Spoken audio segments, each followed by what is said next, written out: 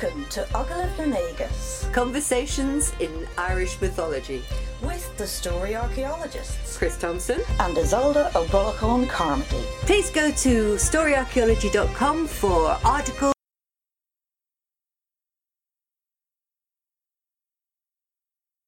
Through the website, feel free.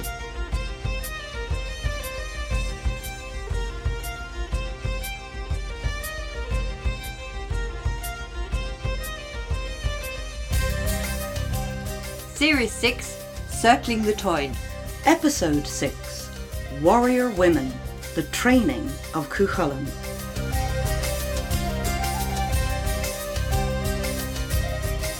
Verba Scóthaige. A mé oin gaile, ara dosa olgófad, uathad frihéad nim lever. Cudad chórad chéalfadar, furdad brágad bivsadar. Bead do chalk cool béman, cruach frishroth shadende. Tithis fidach foiver afnas, fethel feola, fair chlesiv. Ferba de breg bradfidder, broged do thuath tisidder. Trian chithach coig de gish, kichish de boer meelade. Bahoin frislog sheerdochre. Shifis de fuil flon tenven. Fernev illiv ildlachtiv. Cuan dia lillis luscanev, lean de fedded ildaviv. Iller fuilla firfidder, furt chun cholin. Case for allid nan chride. Dal de dhaliv detherva. Dethern brodirg brishfither. Brothach fritond tregtachthe.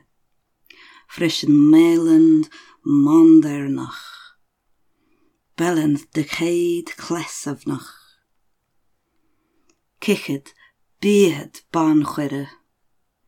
Boig se medhav skio alile. Arad osa otherlige, ucht fri hechte aargarke. Ad hugh vier faith fin fennach, fridon coilne ard boerach. When you are a peerless champion, great extremity awaits you.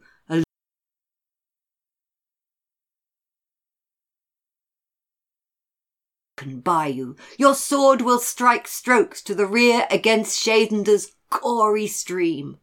Hard-bladed he will cut and conjure the trees by the sign of slaughters, by manly feats. Cows will be carried off from your hill, captives will be forfeited by your people, harried by the troop for a fortnight, your cattle will walk the passes. You will be alone in great hardship against the host. Scarlet gushes of blood will strike upon many variously cloven shields. A band of parasites that you will adhere to will bring away many people and oxen, and many wounds will be inflicted upon you, Cuchulainn. You will suffer a wound of revenge in one of the encounters at the final breach. From your red-pronged weapon there will be defeat. Men pierced against a furious wave, against a whale equipped for exploits, like a whale performing feats with blows. Women will wail and beat hands in their troop. Maeve and Ailill boast of it. A sickbed awaits you, in face of slaughters of great ferocity. I see the very glossy Finnvenach in great rage against Dún Cóinne. In this episode, we finally get to meet the remarkable warrior women Skahak and her daughter Urhok. Yeah, and don't forget Aifa as well. This is an unusual group of women who play a major role in Cuchulain's career. We're working from Kuna Meyer's edition and translation of Tuckfark Evra, The Wooing of Emer. But the entire saga of Wooing of Emer has quite a complicated manuscript history. Yeah. So brace yourselves. Rudolf Tronisen says that the tale was first compiled in the 8th century, and it was part of the fabled Kindrumashnechte. Oh, the Great Lost Book. The Great Lost Book. But 8th century is really the oldest strand of our literature. Written literature. Yeah. The first part, which we looked at in the last episode, all about the actual wooing, was refashioned in the early 11th century, and that's found in our friend Lever na Hydra, LU. But the parts that we're looking at today, they were rewritten in the early 12th century, but that version has been lost. So, we have to put this second half of the saga together from a third version, which was compiled not long after the second version, and it's an attempt to bring the various tellings of the story together. Now, I think that's interesting because it shows us that this tale was widely told between the 8th and the 12th centuries, and that the parts that we're looking at today, because it's a composite, it makes use of oral as well as written variants. And those oral versions are likely to have gone back well before it was written down, even in the 8th century. Absolutely, and definitely when you have something like a piece of Rusk poetry, that's a good indicator. You know, we are getting ahead of ourselves. Yes. Maybe we should come back to this later. Would you mind recapping the story? Yes. Previously on Cuchulain and Emer. Cuchulain has been sent on a quest to complete his training and to prove himself as a fitting husband for the eloquent and quick-witted Emer. Cuchulain has been set up by his putative father-in-law, Fergal, who was not at all impressed with the idea of Cuchulain, or the madman of our Macra, as he called him, as a son-in-law, and he sent him east to Alba, hoping that he will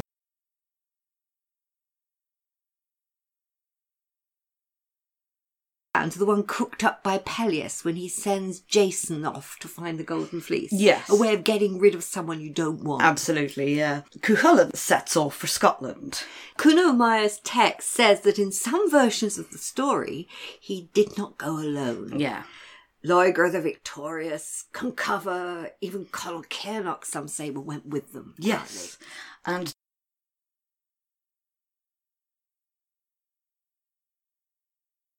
tasks. The first one is that they have to blow a leather bellows, which is set under a flagstone with a small hole in the top. Now, presumably they work it with their feet, because it says it causes serious burns on the soles of their feet. They would perform upon it till their soles were black or livid. Now, what's going on here? It's clearly a representation of blacksmithing. Yeah.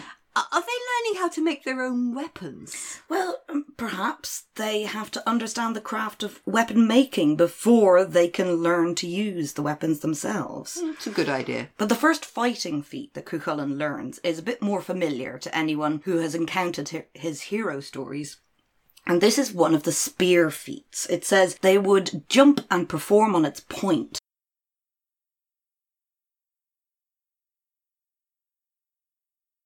It seems as though they were highly practised in staff spinning. Yes, the old fire dancing. Yeah, I was going to say, do you think they set them on fire as well? They might have. It was fun. Yeah. The usual happens.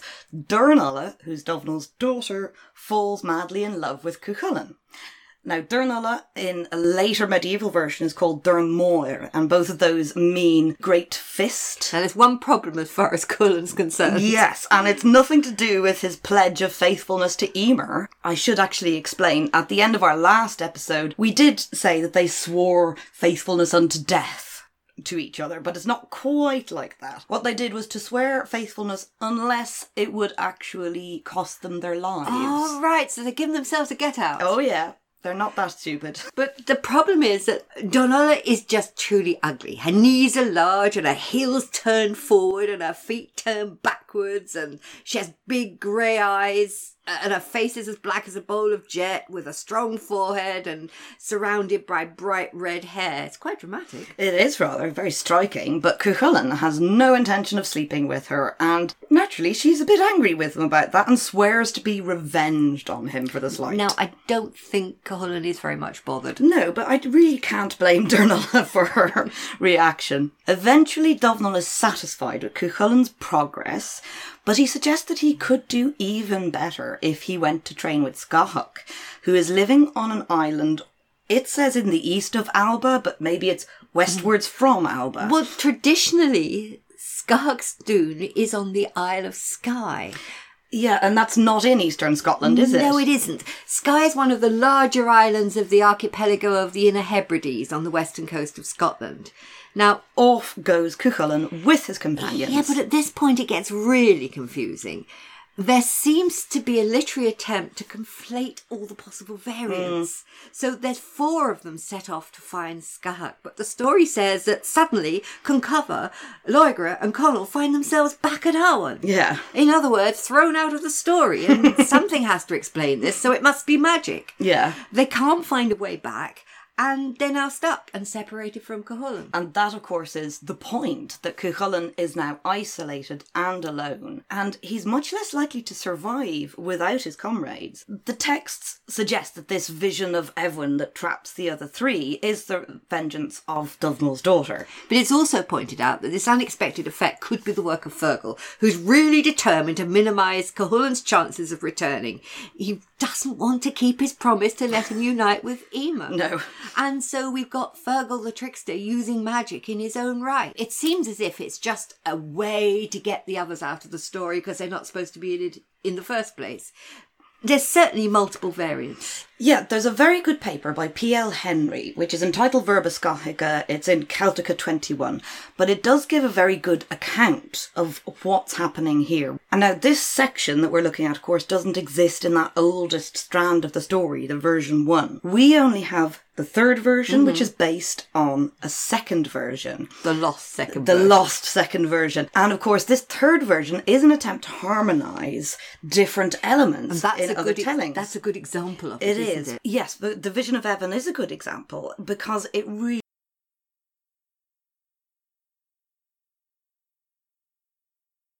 extraordinary warrior ever, and that he's the only one who gets special training with Skahuk. But on the other hand, that such special status totally unbalances any conflict in the time. And so this device is created where a few other elite warriors are said to have received at least some of the same training as Cuchulainn. Now, as well as balancing things out a bit, it also makes them foster brothers. And that deepens the personal relationship between these characters, and thereby it deepens the ultimate tragedy. So storyteller at some point has developed a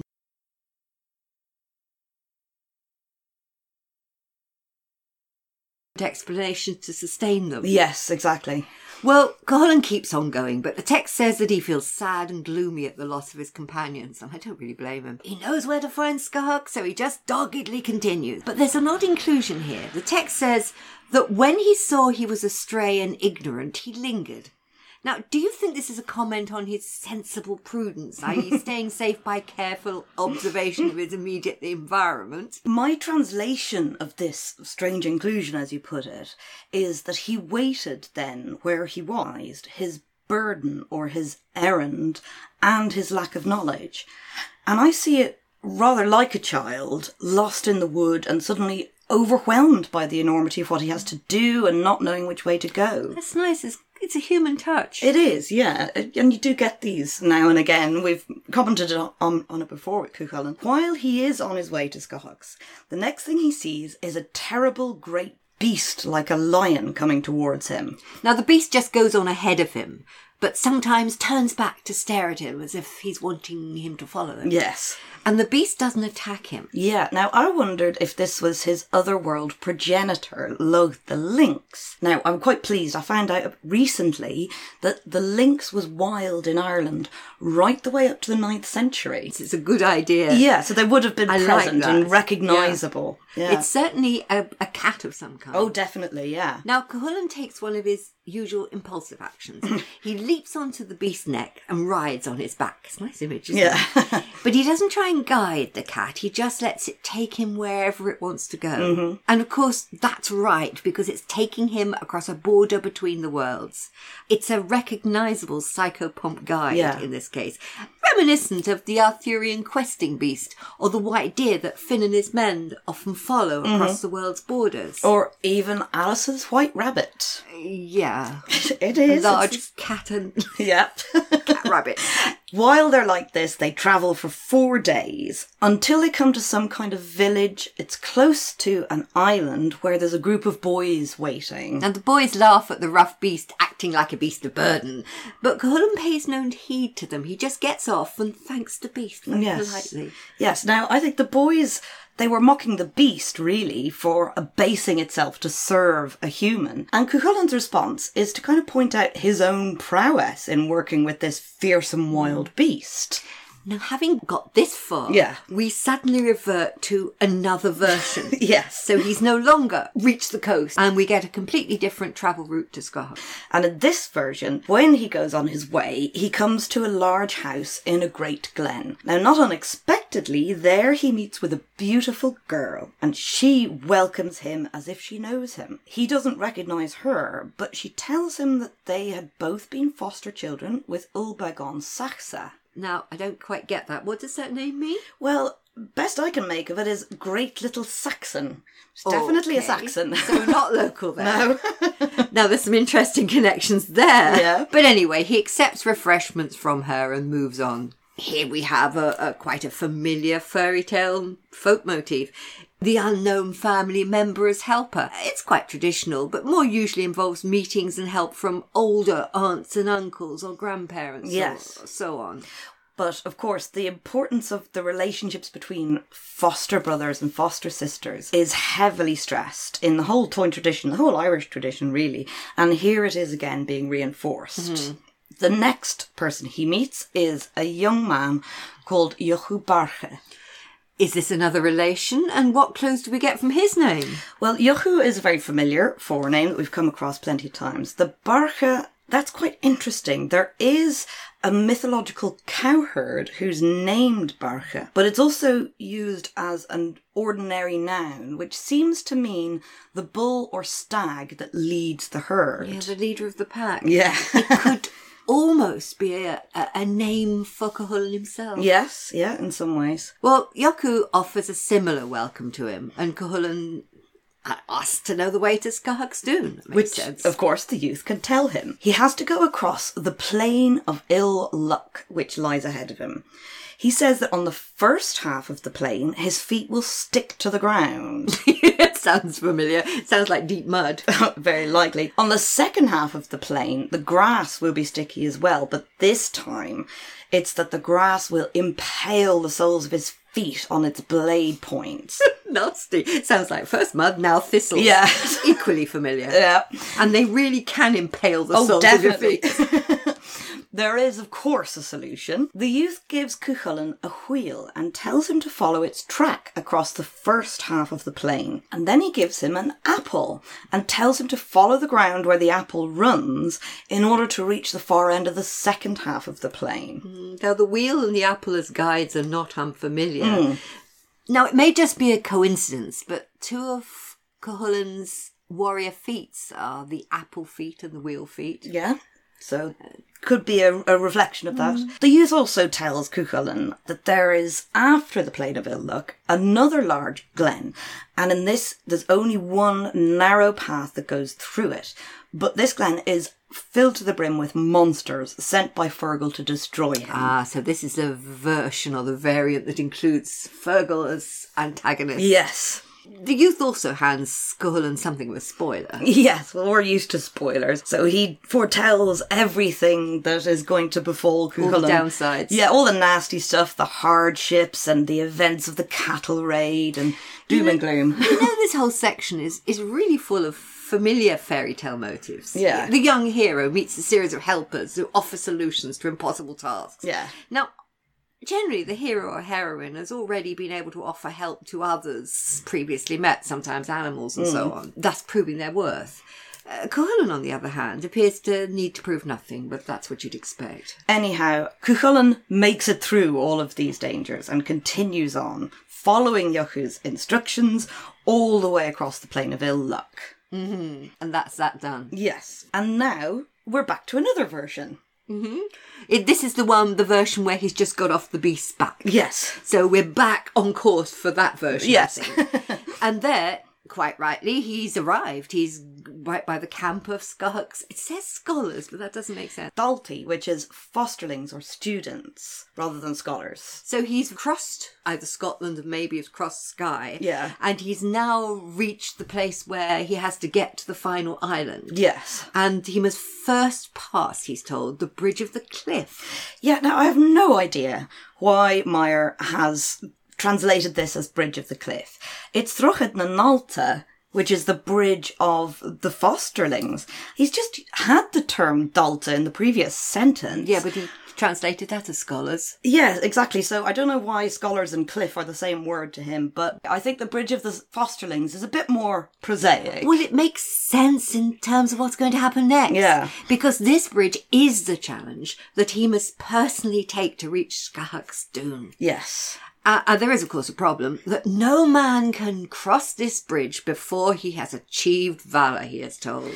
Well, once again, the term that Meyer has translated as valour is gashgad, and that's a lovely old Vanva compound of gai, which is the spear, and sciath, the shield. And put together, they mean weapons. So rather than achieving valour, I think it's about the formal bestowal of arms.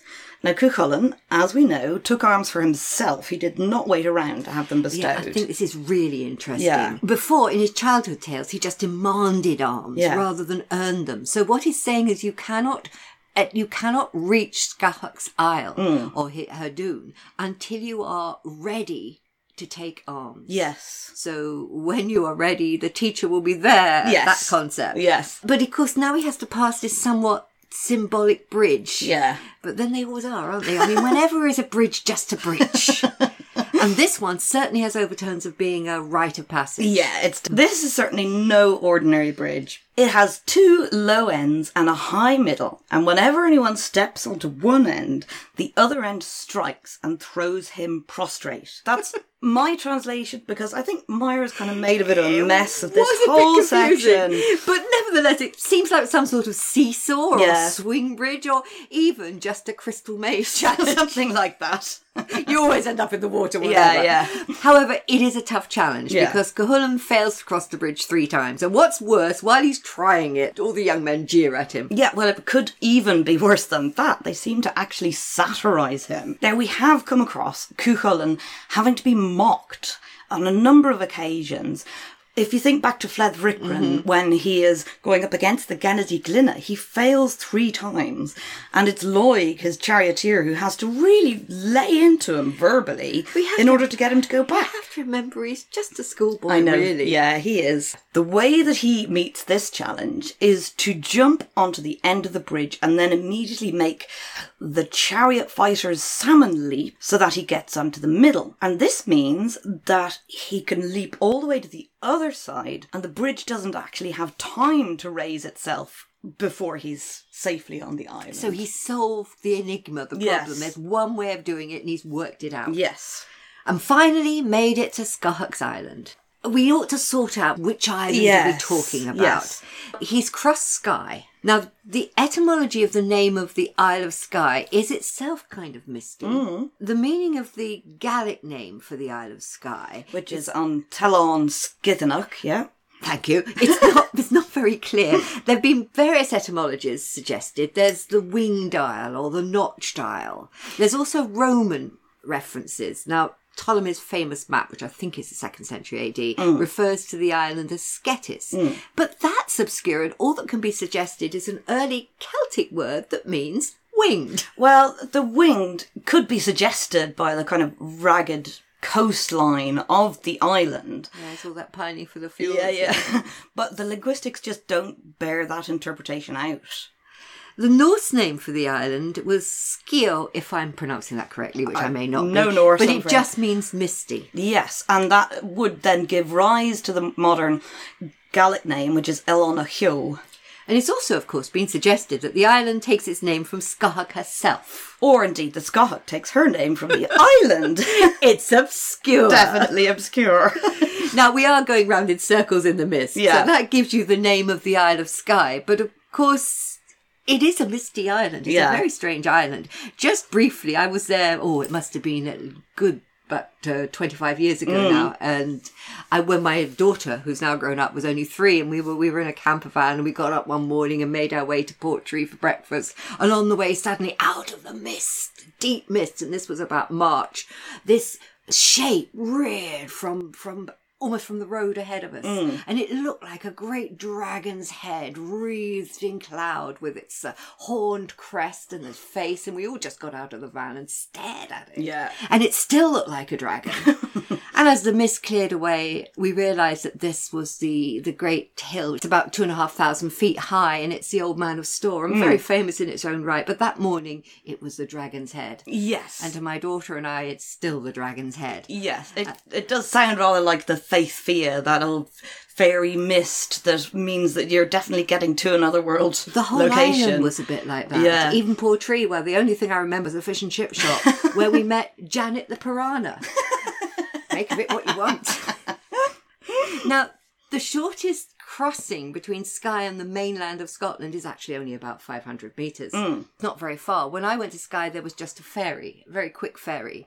But there's a bridge now, although as far as I know, it doesn't tend to throw people off. But I don't think we're talking about that bridge from the mainland to the Isle of Skye. Yeah, that's what I was wondering, whether it was a bridge between Scotland and Skye or a bridge between Skye and Doonskate. Yes, the ferry crossing was from the mainland onto the Isle of Skye, and that ferry crossing is on the southeast of the Isle of Skye. But it is a traditional site of Skahak's Doon, is on the seaward side of a peninsula in the south of the island.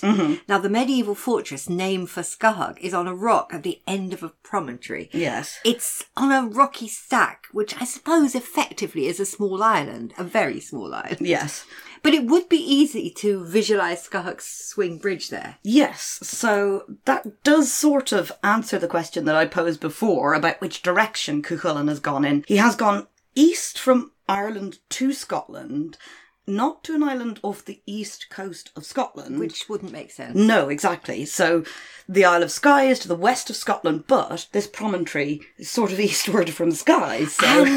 Skye is a funny shape. Yeah. So that it's on the west side, but it's east of the rest of Skye. Exactly so. Oh, go and look at a map. It's Yeah. too complicated to explain.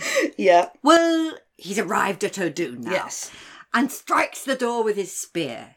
He overdoes it as usual, and the spear goes right through it. Yes, Skahak, as it happens, is out at the time. But when she hears about this visitor, she sends her daughter, Uachak, to go and find out who this young man is. So here we have the daughter of the house being sent out to check on visitors. Yes, yeah. Before we go on with this section of the story, perhaps we could have a look at the names of this mother and daughter pair, because I think they're quite interesting. They certainly are. We've already talked about the fact that Skahak's name has been connected, although perhaps incorrectly, with the name of the island. Now, Skaw was always one of my favourite words in Irish because it means both shadow and reflection, and also mirror. Now, it does come to mean a phantom or spectre, as do most words associated with mythological Irish women, seemingly. But it can also mean a shelter, covering, protection, and equally fright or fear. Skye certainly represents a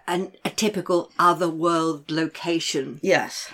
And like all other world locations, it both mirrors and reflects the normal world. Therefore, it's hardly surprising that a woman should be the teacher of the greatest of warriors. Yes. A practice that, unfortunately, is not commonly found in the temporal world of the period, as we would like to think. Yes, I'm afraid not. Now, it does seem, though, that this idea of a woman warrior teaching the young man could be found really quite attractively scary to men of the period. I think it is still somewhat attractively scary to men now. Okay, well, let's look at the name of her daughter then. Yes, now Uahuk, interestingly, I think, does have a relationship to the Gennady Glina that we've met before. If you remember, those sort of shrieking terrors of the valleys also get called Uatha. Now, Uath is a word that means fear, horror, terror, and that which causes those emotions.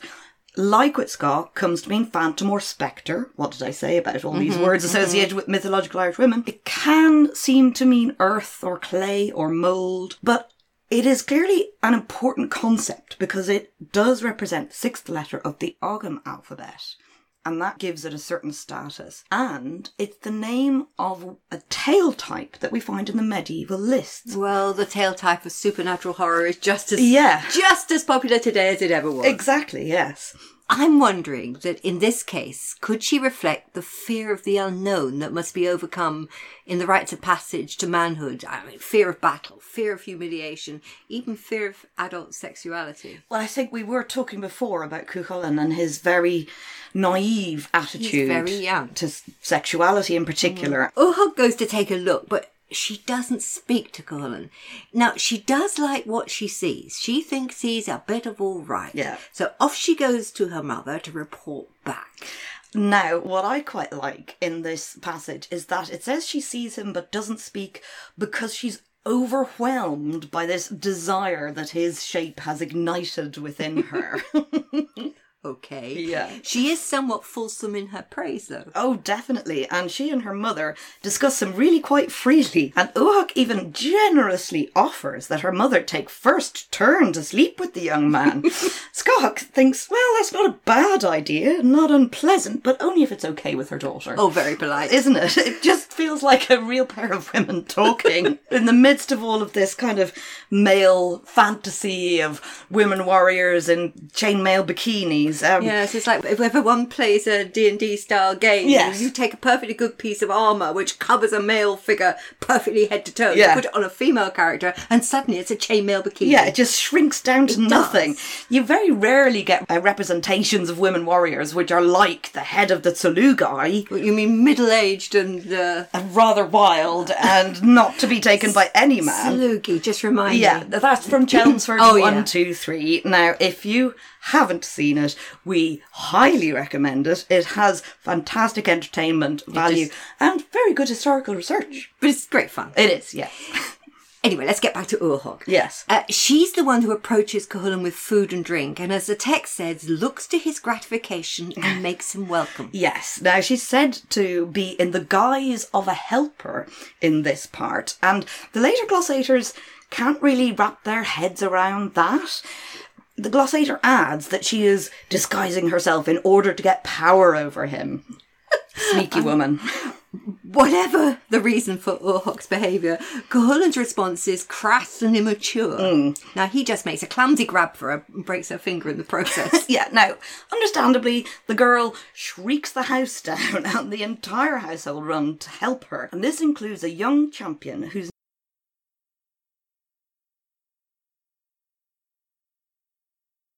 clawed cats. He attacks Cuchulainn and they fight. Now, Cuchur already knows all of the famous feats of Scothach's school, but clever Cuchulainn copies whatever he does and ends up winning, at which he cuts the head off this champion. Now, Scothach is really fed up about this. Yes. She's not at all pleased with the loss of her champion cat. Yeah. So, Cuchulainn agrees to become her champion in the place of the cat. Yeah, and isn't that just such a perfect mirror to the story of the child Shadenda and the meeting with Cullen's hounds? Especially because he's going to take the place in the household of this conspiracy of clawed guard cats. Now there's otherworld symmetry for you. It's what we'd expect, and there it is. Yeah, as well as women taking the roles of men, cats are taking the place of dogs. At this point, Cuchulainn has essentially set ground rules of his relationship with Scothach and vice versa, and his training in the very widest sense can get underway. Well, he's demonstrated his potential ability. He's also wormed his way into becoming part of the establishment, and I suppose even part of the family. After all, become the cat. Yes, you certainly could say that. I mean, Uachach, in spite of Cuchulain's initial, rather clumsy grab at its consequences, she's still determined to have him, and she comes to him with some advice.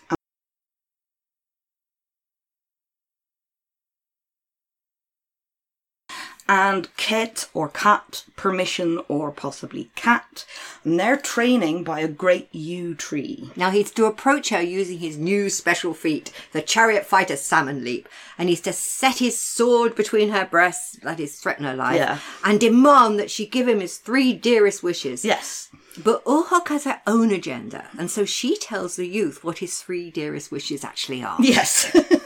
The first of these is that Scáthach is to teach Cuchulainn fully and without neglect. Mm-hmm. Now, the second one is a bit tricky at first. It's to allow Cuchulainn to take her without bride price. Now, what are we talking about? And who are we talking about? Well, you see, it's not clear whether it's Uachach or Scáthach in this setup. And the word that's used for, I suppose, their union is arnadam, which is a kind of a formal betrothal, which usually involves paying money to the woman's family, and some of that money even reverts back to the woman herself. But it is also related to a term which is about paying a woman to have a sexual relationship with her. So whether it's Uachach or Scáthach himself, he's saying that he wants to have a relationship with her without any money. Yes. And the third of these wishes is that Scáthach should use her poetic talents to prophesy his future. And this is exactly what the boy does. He points his sword at her heart and demands his 3 wishes. She tells him that he may have his wishes if he can speak them in one breath. And he just does this. Now, this is a recognisable formula, and we've met these 3 wishes, the 3 Drindrusk, before. If you remember in the wonderful Fergus MacLeide, when he grabbed the 3 Luggerpon. In a load of old cobblers. Yes, in that one. They say to him, Anavun and Anavun, life for life. And then he asks for his 3 wishes. And we'll meet that Anavun and Anavun later with Aoife. Now, this formalised request for 3 boons, I think it's of particular interest. The 3 wishes motive is a powerful one, and you find it in fairy tales all over the world. But the thing is, we all know that asking for these 3 boons often causes serious and unintended outcomes. Yes. In other words, you don't get away with it. It never works. Yes. So it's so common that I feel that the request for 3 wishes, narratively speaking,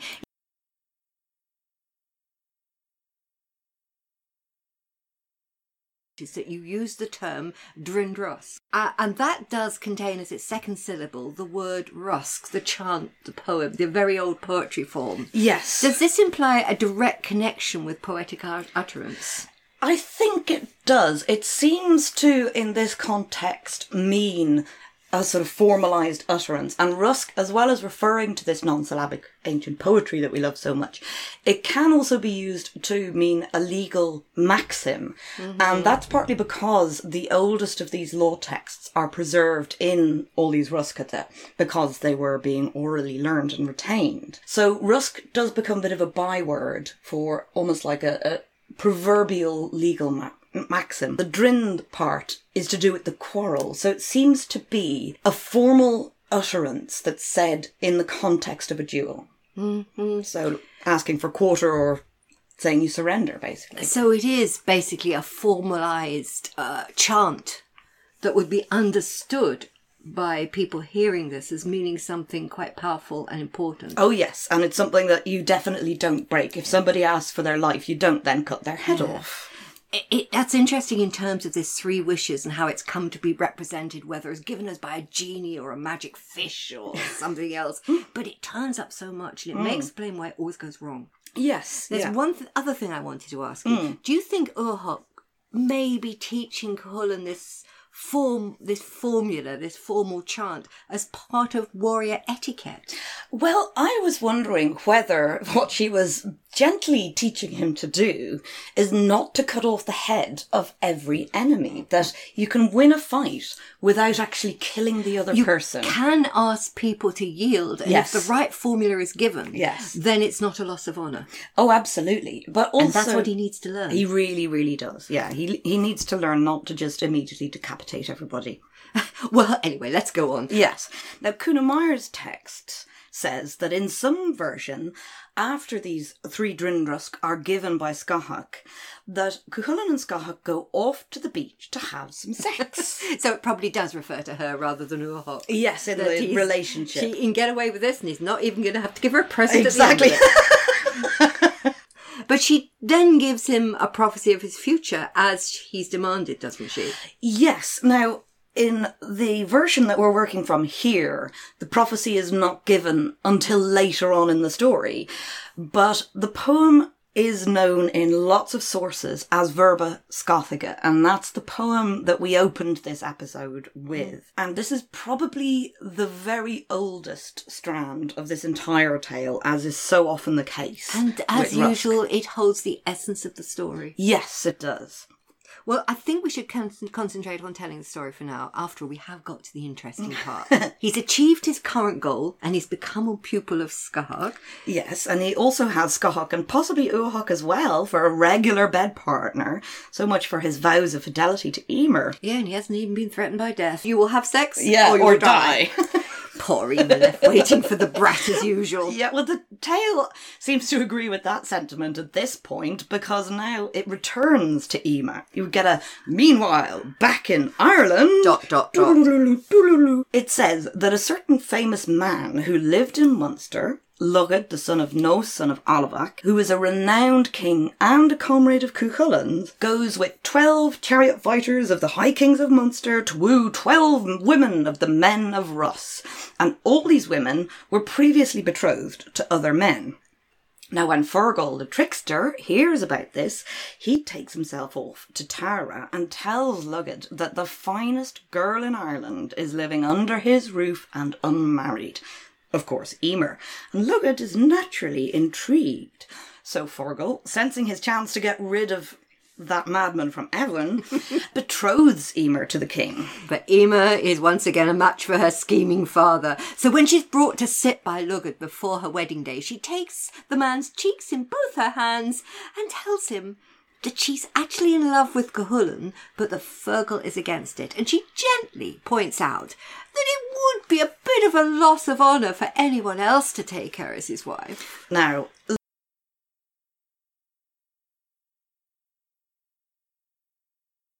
and quickly, tail between legs, rushes off home again. He is terrified of Cuchulainn. Yep. The madman of Awan.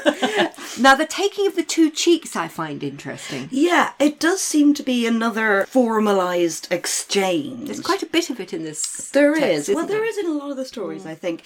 It's like making an oath statement, and that the gesture to go with that is the taking of these cheeks. Now, I'll just read what she says when she has his 2 cheeks in her hand, because I think it sounds nice. She says, "For fear Enoch agus anavodam," which means on the truth of honour and life for me. So this is saying, Enoch, your honour price is at risk. And I feel like if you make a statement like that while you are holding onto someone's cheeks, it's almost like a formal handshake or saying, hand on heart, this is the truth. We then cut back to our previous story and we cut away from Emer. Yes. We now meet another important woman warrior, and this, at last, is Aifla. Oh, yes. And she is going to have a rather significant role in Cuchulainn's future. Well, as the tale tells, at this time there was conflict between Scahach and the noble warrior woman Aiffa. Their troops were just about to face each other in battle, and it seemed that Scahach was not willing to risk her wonderful new young protege and bedfellow in battle, so she'd given him a sleeping potion to stop him from joining in against her will. Well, it would have been rather hard to prevent Cuchulainn from jumping into the middle of it otherwise. It reminds me of the way that there was a concerted attempt to keep his otherworld progenitor Lu out of the Battle of Moytura for a similar reason, and they couldn't contain him either. No, it really doesn't work any better with Cuchulainn. This potion is supposed to knock you out for 24 hours, but it only lasts an hour with Cuchulainn.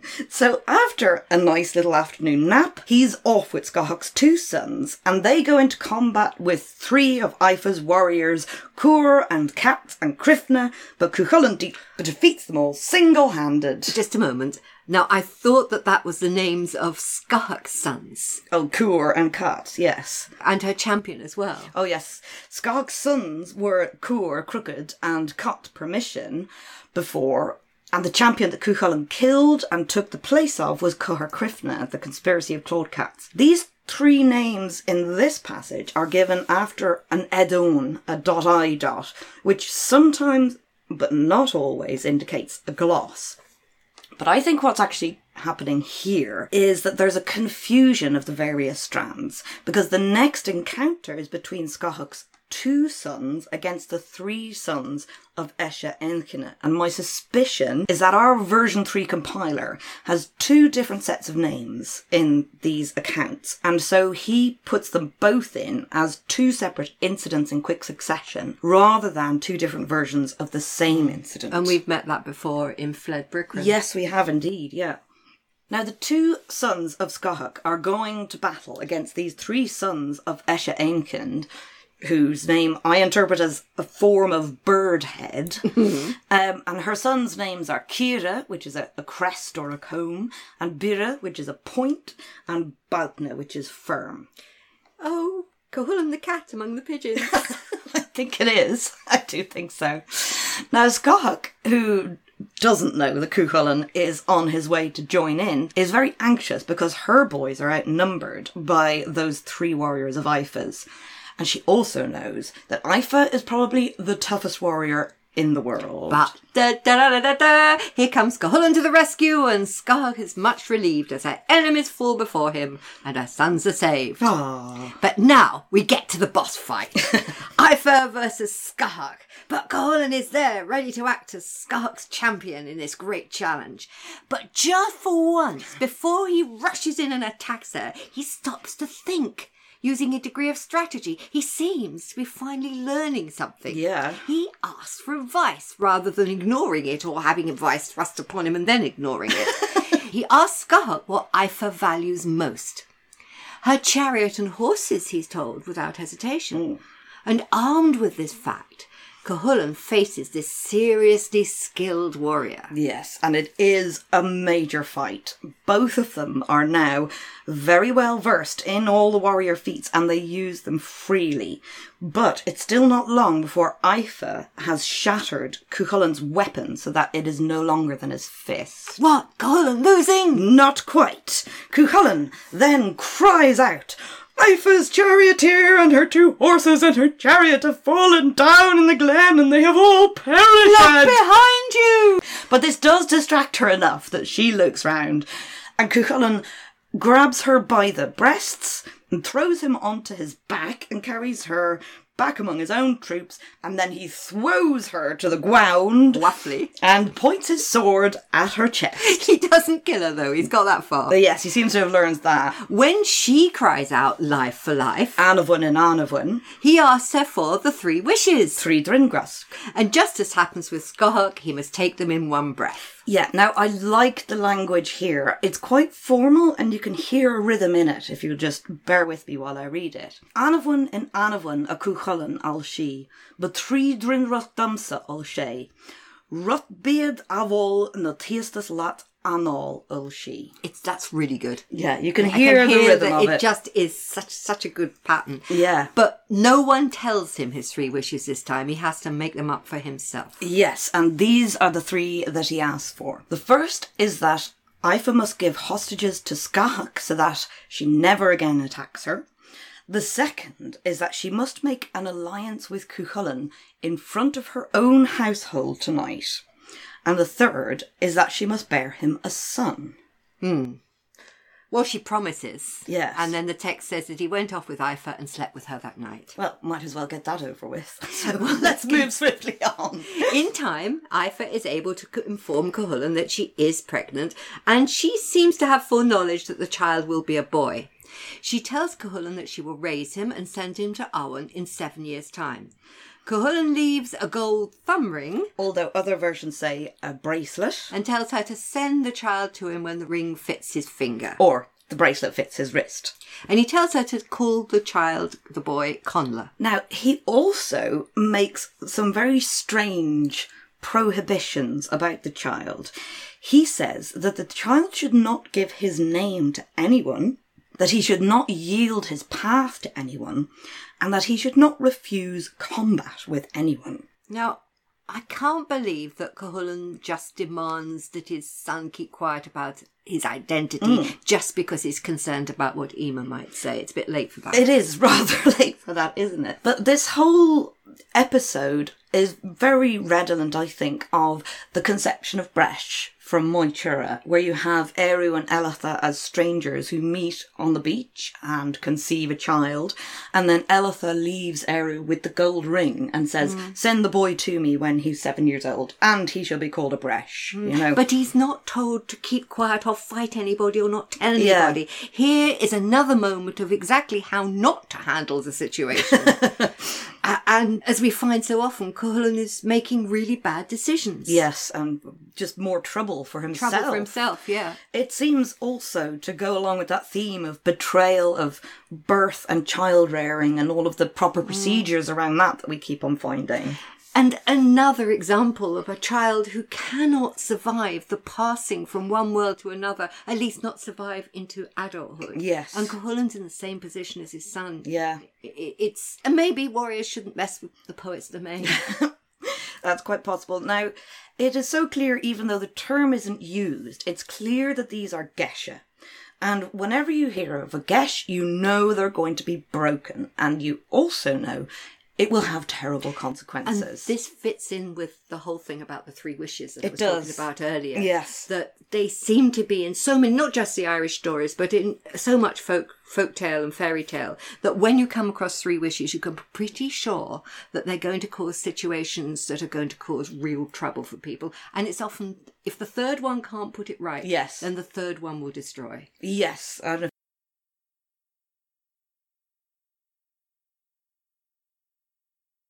wish is the one to undo the other two. And that also happens in certain folk tales. But yeah, it just fits in with what we're saying. Yeah. These three wishes are quite powerful. They certainly are, yeah. But back to the present tense of our story.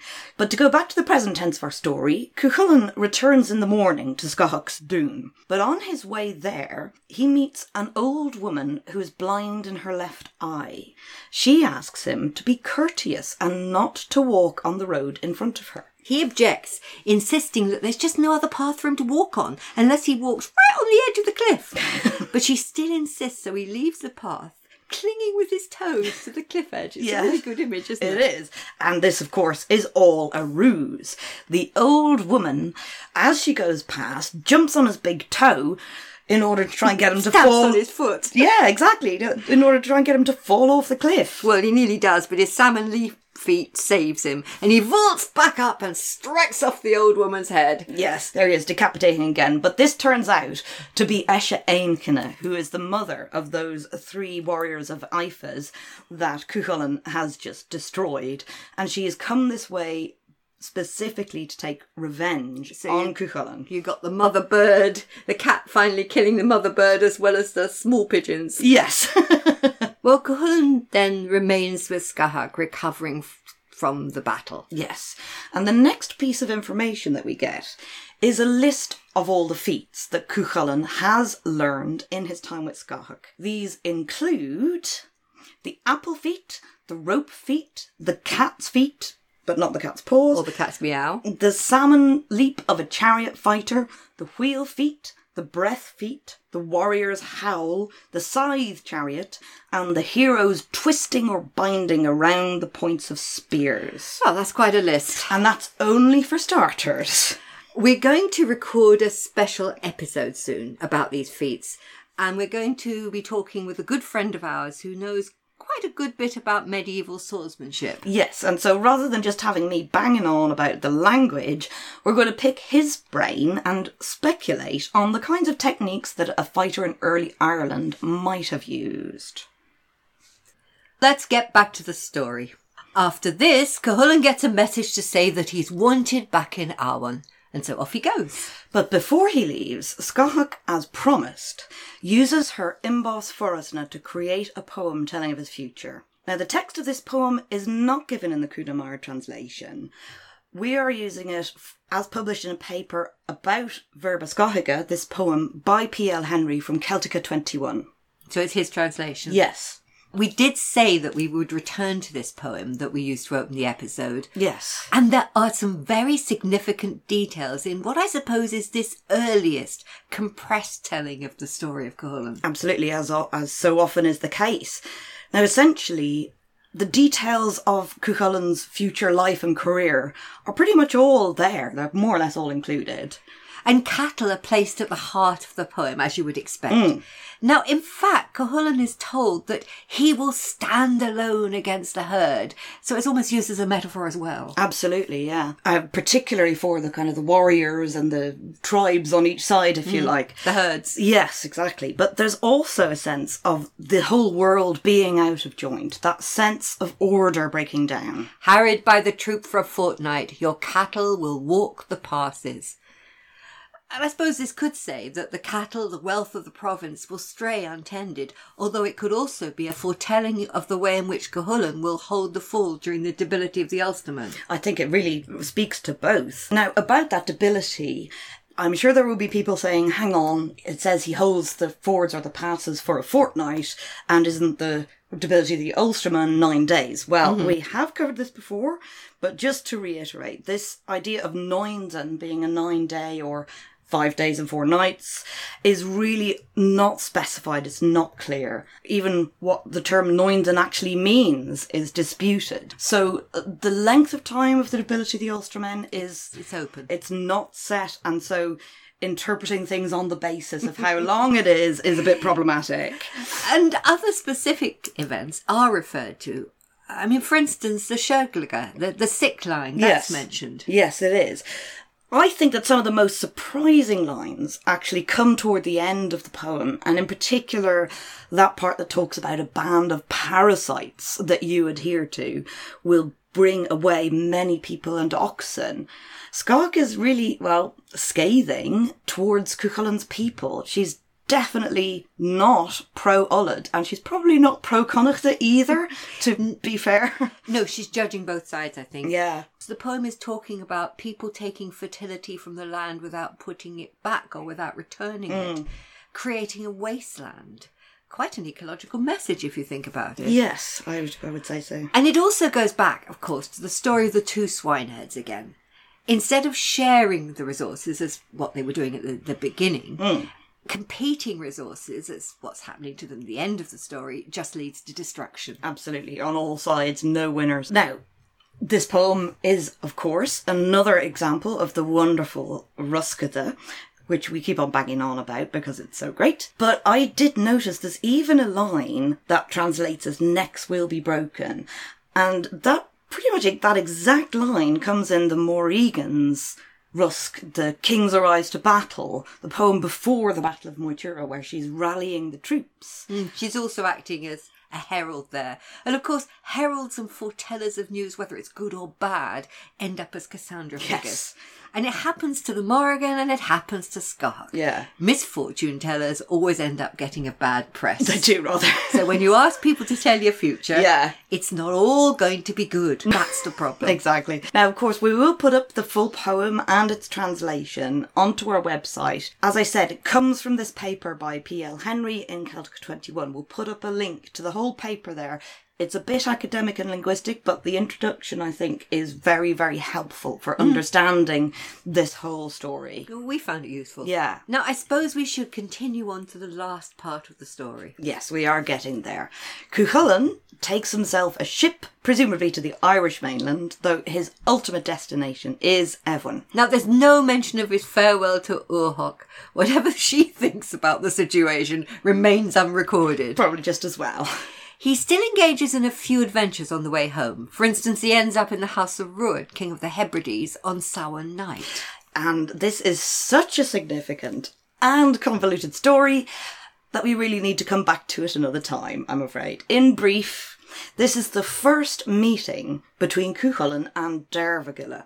She's the daughter, apparently, of Ruadh, the king of the Hebrides. Yeah, doesn't she have her own full story? She does, and that's Asad Dervagilla, the violent death of Dervagilla, which, by the way, in modern Irish gives us the name Dervla. But there's only one other Adad story that concerns a woman's death, and that's Adad Medva, the death of Maeve. It's a story about Maeve meeting her end thanks to a piece of hard cheese. Yes. We talked about that back in Series 3 on Dinhianicus. Yeah, it was the third episode that we called The Well and the Cheese. So I think the full story of Dervagilla also deserves its own episode. I think that'll be fun. Yeah. But just to summarise, this is yet another dalliance that gets Cuchulainn into trouble. By the time he leaves the Hebrides and heads back to Ireland, all he's done is put poor Dervagilla off for 12 months. Yes, and I wonder whether Emer will have anything to say about all of Cuchulainn's foreign conquests. To get back to our current story, Cuchulainn finally arrives back in Owen and tells of his adventures.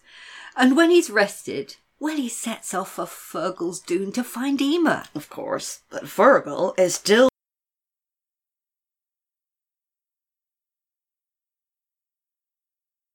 can't even get close. Now, isn't that one of Emer's predictions, the one she made earlier? He had to stay away for a year. Yes. And now that's what he's had to do. Yeah. We come to the battle for Emer. Cuchulainn leaps into his special scythe chariot and sets off for Fergal's stronghold once more. This time, he makes it all the way and uses his salmon leap feat to get inside the dune. And now, there's a major battle. He deals 3 blows and 8 men fall from each blow. Only 1 man escapes from each 9. These, fortunately, are Skiver and Iver and Cat, Emer's brothers. Yes, and these names, once more, are interesting, as you might expect. I mean, for a start, there's that cat again. Can't shake the cat, but seemingly. Iver is nice here. It's a yew tree. And if you remember, when Cuchulainn first came across Skahak, when she was teaching her students, including various cats, they were doing this at the foot of, or even perhaps inside, a great yew tree. Now, Skiver is a little more difficult to analyse. I mean, it could be a Latin borrowing meaning pepper, skibber, pepper. It could be related to the word skibbit, to move. It could just be there for rhyming purposes. It's really quite tricky. No, it's almost as though this is the battle in the real world, the mundane world, that is foreshadowed by the battle with Cur and Ket and Coha Crivna. It's also another of Emer's predictions. Cuchulainn deals 3 blows, each of which strike a Noinver, sparing 1 person in the midst of each. You're right. And it does seem that Emer was concerned, therefore, with her brothers not being killed in this inevitable confrontation. But she hasn't made any such provision to protect her father. Oh no. Running away from Cuchulainn, Fergal leaps onto the ramparts of the stronghold and falls. He dies. It feels to me as though he has attempted the chariot fighter salmon leap, but quite literally falls short. Well, he hasn't been trained by Skog, has he? But I wonder whether Fergal's death was part of the plan all along. Wouldn't put it past her. Now he's got rid of her rather unpleasant father, Cuchulainn takes Emer and her foster sister with him, along with 2 loads of gold and silver. Yes, and we now get a rout. This whole section of Cuchulainn's bloodthirsty prowess. I suppose this is what the audience originally were waiting for. Well, yes. One interesting element in this section is that in Hienicus, places get new names now based on Cuchulainn's exploits. Yeah, and what's interesting about that as well is that Emer is playing a very important role in creating those names. They seem to come from the comments and the praise that she gives after each incident of mass murder. This section also fulfills the last of Emer's predictions, as Cuchulainn kills 100 men on each ford from Alvina to Brega. Which would suggest that Cuchulainn's interpretations of Emer's predictions do hold some water. But I do still think there are other meanings in Emer's predictions that Cuchulainn didn't fathom. Of course, it might also be the medieval compiler trying to tie up loose ends. It's so hard to know either way.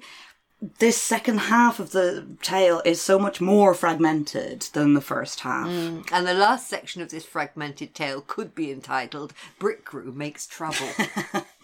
So finally, Cuchulainn brings Emer back with him to Arwen. Of course, she's made most welcome. Here comes our old friend, Bricrú Nevthenged, he of the poison tongue, and he somewhat disingenuously says, "Truly, Cuchulainn's not going to like what happens tonight. After all, Concover has a perpetual right to have the first night with every new bride." You can just hear everybody going, "Oh, did he have to mention that? We weren't going to say anything. Shut up. And now he said it, now we're going to have to do something." Of course, when Cuchulainn hears what Bricrú says, as expected, he grows so mad that the cushions on which he's sitting burst and the feathers fly around the house. Concover has to do something, so he sends Cuchulainn out to bring in all the herds from Slieve Fuad. Well, give Cathfad a chance to try and find a diplomatic solution. Cathfad points out that Cuchulainn will kill Concover if he sleeps with Emer. Concover will lose his honour and status if he doesn't. So what are they to do? By the time Cuchulainn comes back towing his herds, which comprise of cattle, pigs, stags, birds, anything all bundled together, just anything that moves he gathers up. Well, clearly, Cuchulainn's ability to tell animals apart hasn't got any better. He's a bit distracted. But at least Cathfad has come up with some sort of satisfactory compromise. Yes. Now, the compromise is that Emer is to sleep that night with Concover, but Fergus and Cathfad will be with them in the same bed, and they will protect the honour of Cuchulainn while Concover can retain his geis. And what's more, the whole of Ulster will give their blessing if Cuchulainn agrees. And that's what they do. Concover pays the bride price for Emer. Well, since her father's now dead, it's Concover who's standing as authority over her in the land. Cuchulainn's honour is satisfied, and he sleeps with his wife the following night, and they did not separate after that until they both died. Success! And the text ends with Cuchulainn being made the chief of all the youths of Ulster. And finally, there is a long poem which names, well, pretty much everyone who's ever been in Ulster. Well, what do we make of all this? There's one question for discussion I'd like to put to you. Do other world women count? What, you mean in terms of Cuchulainn is allowed to do what he likes as long as it's somewhere else? Well, we did end the last episode with Cuchulainn and Emer swearing fidelity to each other. Yeah, unless it would mean their death, which seems to have given Cuchulainn some sort of wiggle room. He's certainly taken it. The whole of this episode is a long series of encounters between Cuchulainn and a variety of meetings and frequently matings with women of all ages and levels of status. Yeah. The women he encounters, if we put them in chronological order, Yes. are Dovnal's daughter, Donala. There was the warrior woman, Scothach, and her daughter, Urhog. Yes. Both of them. Of course. The warrior woman, Ifer. Yeah. And Dervagala, the daughter of Ruad. Yeah. Now, he turns down Donala, sleeps with Scothach and Urhog, has a child by Ifer, and contracts to marry Dervagala.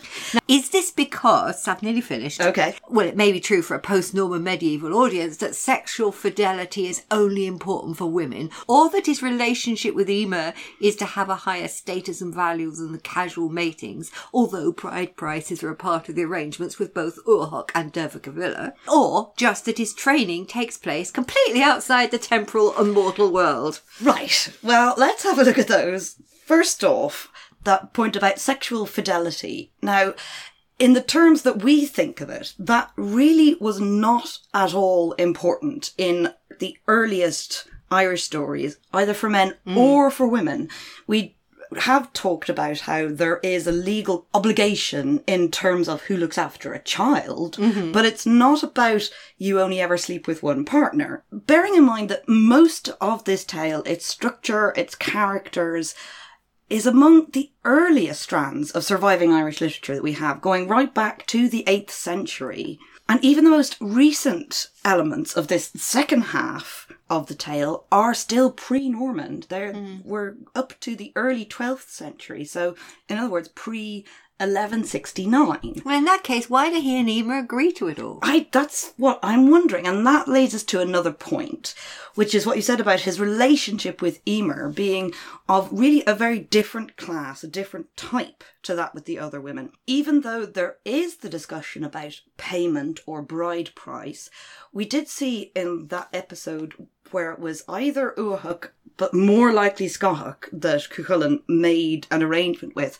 There was payment involved in that, but it was this Arnadam, which it can be a payment for a purely sexual relationship. And that is a different type from the life marriage, the joining of two lives and two households. With all that matters in terms of status. And property. Land, property, yes.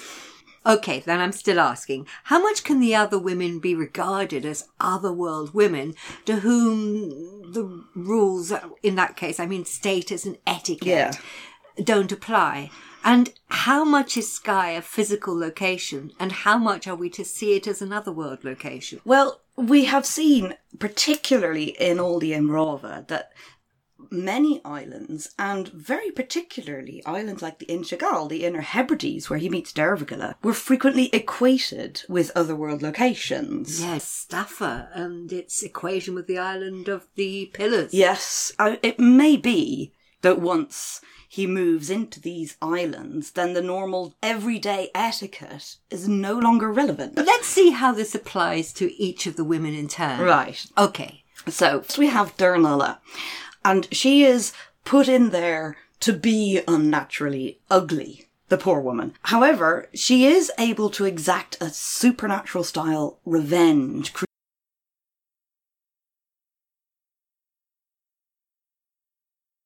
Cuchulainn from his human companions. It does say, though, that there's an alternative narrative that says that this was done by Fergal. And then there's Scothoch.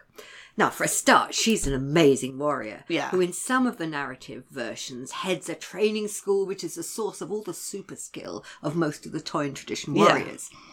It's true that Greek and Roman sources do suggest that particularly continental Celtic women might be fighters and certainly able to defend themselves in their homes, and we do have such historical examples as Boudica in England. Yes. There are no known specific historical examples of women specifically training male warriors. Yeah. Just as there ought to be. Yes. Well, Scothoch herself, though, is very special.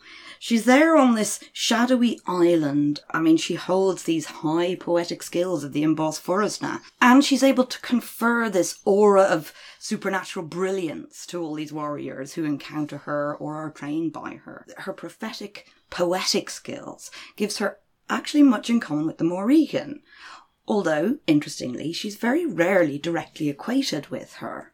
Let's have a look at Urhoch. Now, she has much connection with sexual expertise. She has the freedom to act as she wills. And although she uses her wits to bring Cuchulainn to her bed, or her mother's, or both, she doesn't attempt to hold on to him when he returns to the mortal world. What, she doesn't follow him home? No, she doesn't. She's one of the few who don't. Well, very interestingly, while we just noted that Scothoch is not usually connected with Morrigan, there is an indirect connection between Urhoch and the Morrigan. We've discussed before these creatures called the Uatha, the horrors, closely connected, often in the same breath, with the Gennady Glynna, these furies of the glen. And these creatures, the Uatha, the Gennady Glynna, who very nearly defeat Cuchulainn in Fled Ricran, become connected with Morrigan in later glosses and glossaries, often by way of the classical furies. They are shriekers in the dark. They're so fundamental and elemental that Uath itself is part of the Ogham, as I said earlier, and that is a grammatical periodic table. Yeah, and I think we mentioned it somewhere before in one of the podcasts that the Furies turn up when there is hubris, when Gesh are broken, or they have a prophetic quality, which means that what they say is going to happen, and they're all about hubris. Yeah. Maybe there is a connection. Yeah, or certainly a better parallel than we might have parallel. thought. Yeah. Then we come to Ife.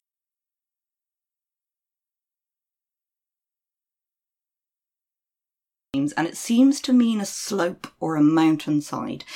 Particularly, there's a place in the Dublin Mountains that's called Buav Ifa, which is Ifa's cattle. And these are these white stones arranged on the side of a mountain. Now, I mention that because this was a spot that was used for illicit assignations, most particularly in Fingal Ronain. And I think there's a heavy implication.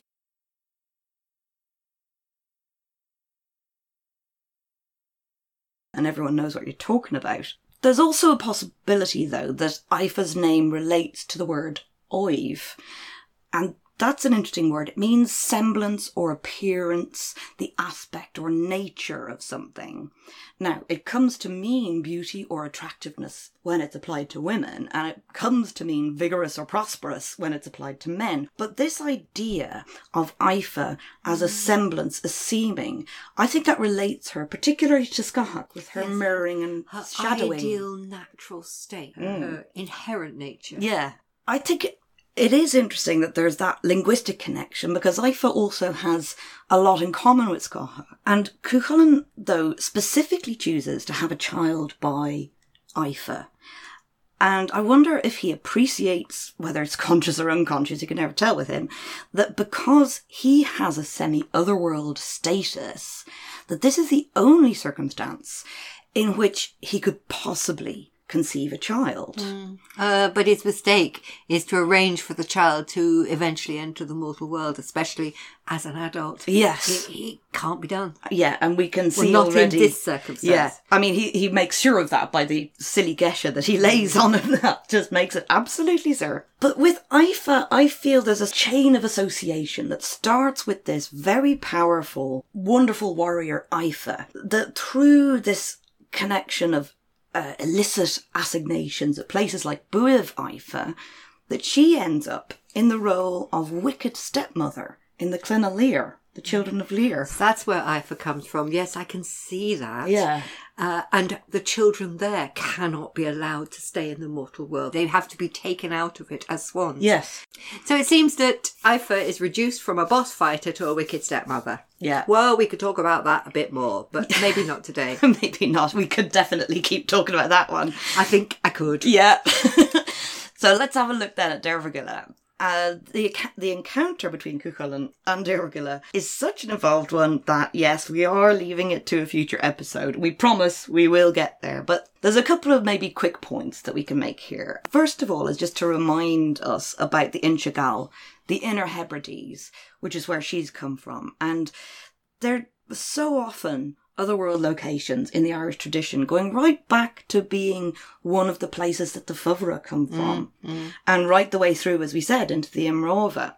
But the other thing I thought was curious is that Dervagilla's name literally means daughter of Fergal, even though in this story she's presented as a daughter to Ruadh. And that made me wonder, is she an otherworld mirror to Emer? That's interesting. Well, maybe we should look at Emer herself. Yeah.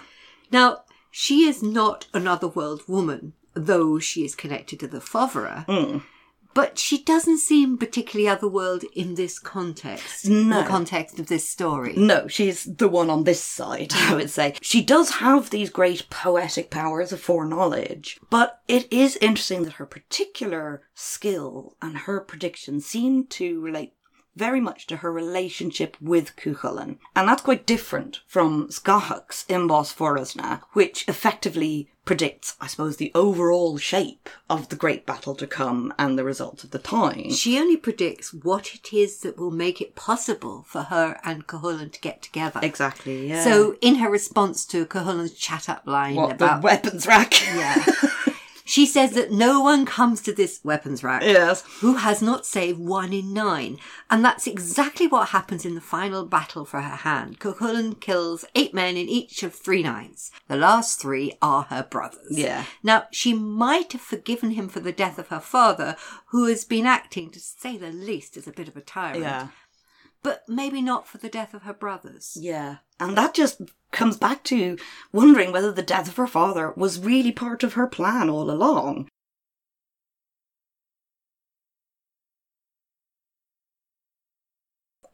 Basically, an incestuous abuser. I wouldn't be surprised. No. But in the end, Cuchulainn's fight for Emer is a physical one rather than a magical one. And he uses everything that he's learned. Their relationship is such that if he listens to her, she will be able to anchor him in the mortal world. Yeah. However, they'll never be able to have children of their own. Now, another point I wanted to bring up was the mirroring of cats and dogs. This is something I wasn't expecting. Now, Cuchulainn is brought to the other world by a lion beast, which seems to be a big cat, and maybe, as you suggested, a lynx. Yes, maybe connected to Lug. The bit that was most telling was Cuchulainn killing Scahog's champion, this conspiracy of clawed cats, and then taking his place in the household as the guard cat. But it's also worth noting that even in early Irish, cats have very feminine associations. The term cat can be used as a euphemism for female genitalia, much like it is in the modern world. So as well as the gender swapping, with the women being in charge, it seems also that dogs and cats are swapped. Mm-hmm. Well, there are a lot of cat names, yes, including possibly 2 of Scahog's sons, definitely one of Ifa's young warriors, as well as one of Emer's brothers. Yeah, they're just everywhere. And what's more, one of the feats that Cuchulainn learns is the Clesh Cat, the cat feat, and not the cat's paws. We've often noted that cats are guard creatures. Yeah. So supernatural cats, often found in caves, guard treasures. Which has certain metaphorical implications, shall we say. And of course, we had the wonderful bit of the guard cat being thrust among the pigeons. Suddenly we get birds in the picture. We've got Esha Ainkin with her bird head, and her sons, Ciara with his crested comb and Bira the pointy one. Pointy beak. And Burkna. Interesting.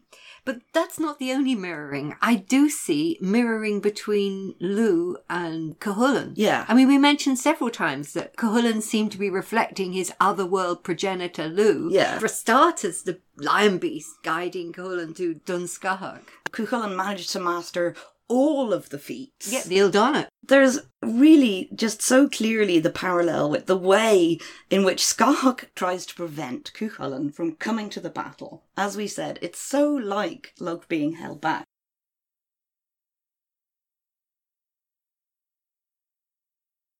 And the story of the Welsh Llo.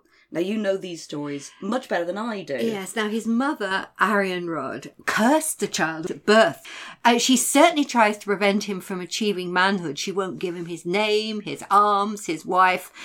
And it does, to me, seem to mirror Dectana's desire to prevent Cuchulainn's birth herself. Yes, and especially that last time when there's an implication of incest. And I feel that Arianrhod is also reacting to an incestuous relationship. It's not stated, but it's definitely implied. We were looking at a few of these things and thinking a bit further on in the story, the fact that it's Llo has Blood Iwydd made for him and Cuchulainn runs off with Blaned.